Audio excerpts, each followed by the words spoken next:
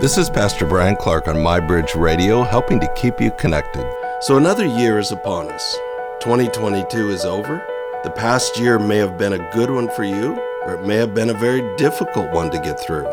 Perhaps you experienced both joys and sorrows this past year. What we do know for sure is 2022 is past. You don't get one single day back again. So what did you live for? What mattered most this year? James tells us that life is a vapor. It's here today and gone tomorrow. Every day matters. But do we really live that way? Let's imagine we knew Jesus was going to return in July of this year. Would that alter how you live? Would any priorities change? Would each day matter more? Jesus warns us not to treasure treasures on earth. Why? Well, they don't last. It just leads to a wasted life.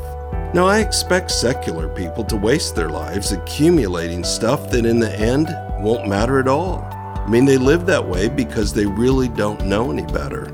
But Christians have the inside scoop. Jesus tells us what matters and what will last forever. We're not uninformed.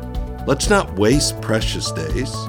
We can invest our days in eternal treasures if we continue to examine the world through the lens of His Word.